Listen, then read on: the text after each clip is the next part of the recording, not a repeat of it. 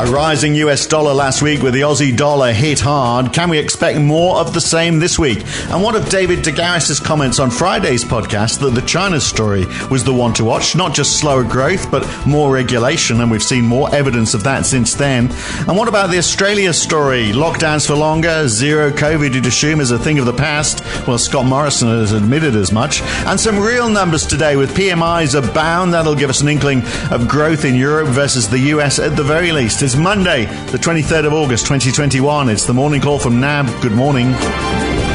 Well, US equities came bouncing back on Friday, a 1.2% rise on the Nasdaq, 0.8% for the S&P 500, 0.7% for the Dow. Even with that last-minute reprise over the week, the DAX and the Dow were down around 1.1%. The Nasdaq lost 0.7%. The US dollar lost a little ground on Friday, not much, but it gained more than 1% over the week, which means a bad week for the Aussie dollar. It was down 0.2% on Friday, but 3.2% over the week. The Kiwi dollar wasn't far behind, losing 2.9% last week. But against that rising US dollar, most major currencies were down. The Canadian dollar lost 2.5%. The pound was down 1.75%. The euro fell less, actually, than the US dollar rose. It was down 0.8%. And a bad week for oil as well. WTI lost 2.2% on Friday, almost 9% down over the week. Copper lost 5.9% over the week. Iron ore was down 4.4%. Even with all that commotion last week, bonds were relatively calm. 10-year Treasuries 1 basis point up on Friday,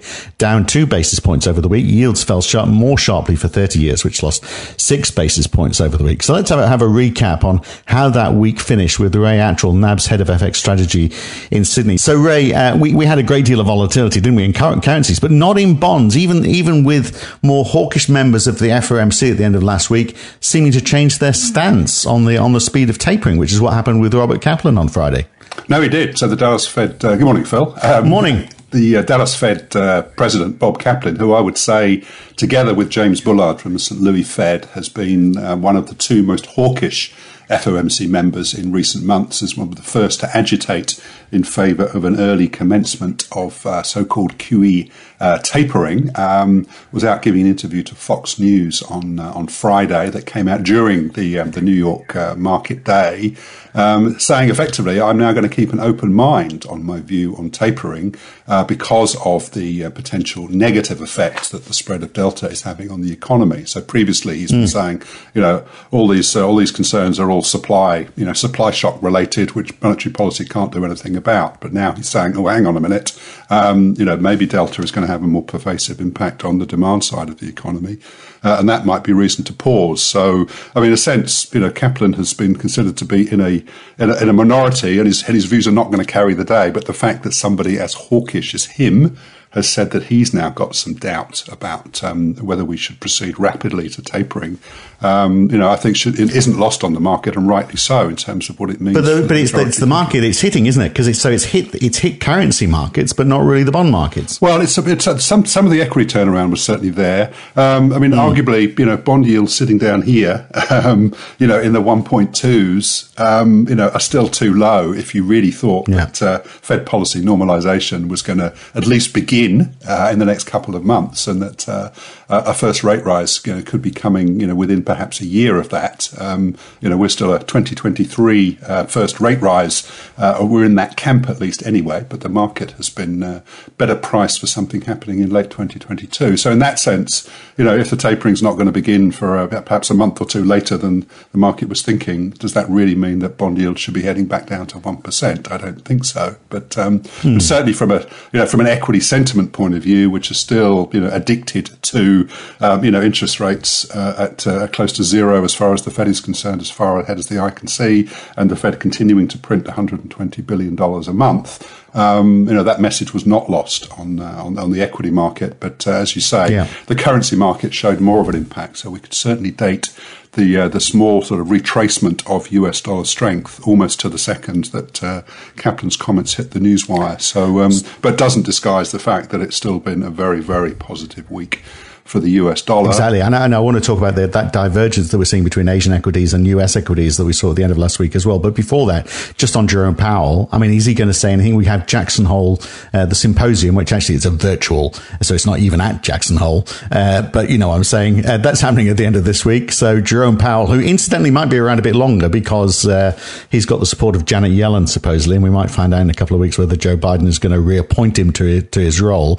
But all that aside, is he going to say anything at this symposium at the end of the week that might give us an idea about, you know, the timetable for tapering, or given, you know, there's so much uncertainty, is he just going to keep stum on it? Well, you know, he's talking on the economy, and let's remember that this Jackson Hole symposium, even though, as you say, a virtual event this year, has historically been used as a kind of a sounding board or a springboard for announcing, you know, potentially significant policy changes. Last year's affair, for example, was where the move to, or the regime change, if you want to call it that, towards this average inflation targeting new policy was actually announced. So I don't think that Jerome Powell will want to preempt the FOMC's deliberations as far as formal announcement regarding tapering, but the market, I think, will certainly be on tenterhooks. And as I say, again, going back to the Kaplan comments and what's happening with the spread of Delta and some of the slowing that we're seeing in some of the consumer-related economic indicators, you know, in the last week or so, then current perspective on that from the Fed chair's standpoint, I think, is going to be really important. So I think it contributes to the likelihood that maybe we're in for a sort of quieter week this week as we head into his speech on Friday. Yeah, well, yeah, possibly. Although we never know, do we, really, at the moment, because things are so volatile. But for your point about US equities, I mean, obviously buoyed by the fact that, you know, maybe the tapering isn't going to be happening anytime soon, which saw them up at the same time as we're seeing weakness in Asian equities because of that China story. I mean, the point that was being made on Friday's podcast by Dave DeGaris, that China is the one to watch because not only is the danger of the slowdown in their economy, but also the increased risk of regulation. So we had, which is starting in tech, and there's that privacy legislation that was passed at the end of last week. But there's other sectors as well, like booze, cosmetics, pharmaceuticals, milk powder, because it encourages mothers to breastfeed, apparently. I mean, this is all, the more regulation that's coming out of China, obviously that's going to impact equities in that part of the world. Oh, no, absolutely. And it has, you know, certainly done that at least. So, excuse me. You know, look at the Hang Seng Index. Look at the Shanghai indices. They are the worst performing. You know, a lot of these big tech companies are listed in Hong Kong, and that's why the Hang Seng Index, you know, is doing as poorly as it is at the moment. But you're right. Certainly, you know, the evidence of economic slowdown is plain for all to see. What we don't know is how much of that is directly linked to the lockdowns that have been necessitated by China's current sort of zero COVID strategy. It's obviously knocked out some significant parts of the economy, no less so in the ports, which is obviously adding to some of those supply chain bottlenecks. But on top of that is this, you know, sort of almost, I'd say, philosophical regulatory crackdown, you know, the view that the pursuit of profit and what that is doing to social inequality is something that the administration seems to be hell-bent on addressing. And I think the latest came through on Friday or over the weekend, or Friday, I think, Xinhua News reporting new data protection laws. Yep. So another example of, or another straw on the camel's back, if you like, of regulatory risks. And it's really important. And then in the rest of Southeast Asia, or Southeast Asia in particular, you know, COVID is clearly having a big negative impact, whether that's on blocking tourism or shutting down car production plants, for example, in Malaysia or Indonesia or Thailand. So we're seeing underperformance by those currencies and their equity markets, you know, independent, if you like, of the weakness that we're seeing coming out of China. So a real bifurcation, I think, between what's happening in the Northern Hemisphere and the Southern Hemisphere. And it's clearly taking its toll in the, you know, the underperformance that we're seeing in, obviously, the Chinese currency weakened last week, but also, you know, a message not being lost on the likes of the Aussie and the Kiwi dollar, which are ultimately more sensitive to volatility in emerging markets from a risk perspective than what might be happening with the S&P 500. Well, the Aussie dollar almost dipped below 71 on Friday, doesn't it? I mean, it wasn't, you know, in the not too distant past we were talking about it reaching 80, but that, you know, that could be a long way away, it seems now, particularly if these lockdowns last longer. 830 cases reported yesterday for New South Wales, 65 for Victoria, 19 for ACT. And, even though we're hoping to be, 80% vaccinated by mid-November, I think the editorial angle taken by the AFR over the weekend was that, we've got to get to the stage where we ignore infection numbers and start looking at hospitalizations and fatalities, because, zero COVID is something we're never going to get back to. And there's a bit of an education exercise that probably has to happen so everyone's on the same page on that. So, the economic impacts of reaching that realization is another thing to factor in, isn't it?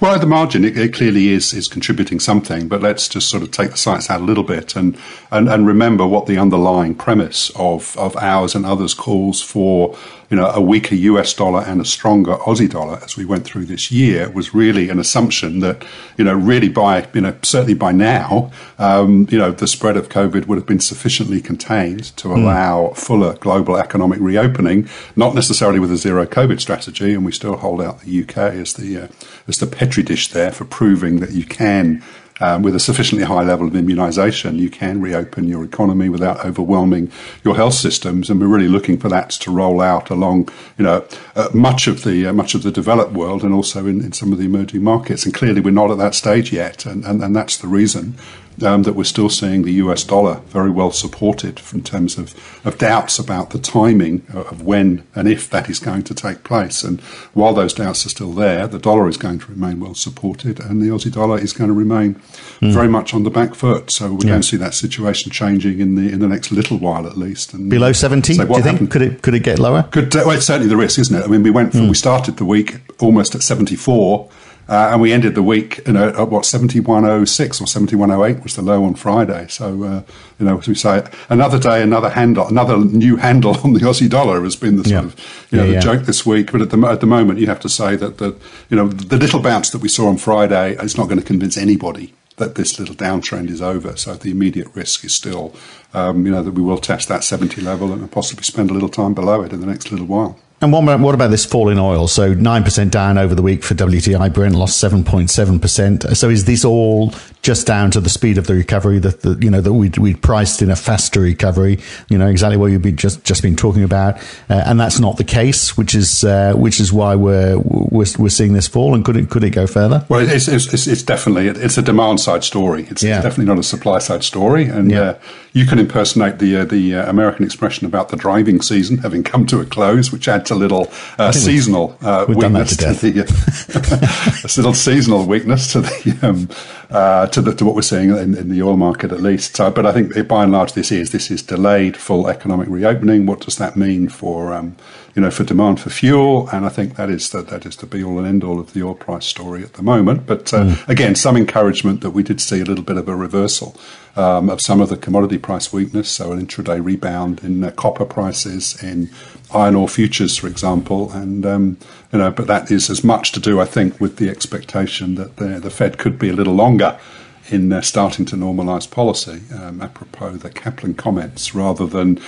suggesting any real optimism or shift in sentiment towards economic reopening. So in that sense, the oil market demand side is still going to remain weak for the time being, I suspect. And flash PMIs today, when we've in recent months, because it's flash PMIs for a large part of the world today: France, Germany, the UK, all of the Eurozone, the US, Japan, Australia. In previous months, we said, well, this is an opportunity to see how the Europe is progressing versus the US in terms of the recovery. Is that still the interest today? No, I think it is. So the danger at the moment is that any indicator, even PMIs, starts to end up being a little bit backward looking. But I think keen interest, and we are looking for very slight pullbacks, particularly in the Eurozone and the US market PMIs, but still at very elevated levels. So, but obviously any sort of downside surprises there would play with this narrative that the spread of Delta does seem to be taking the top off, certainly the consumer side of the economy. So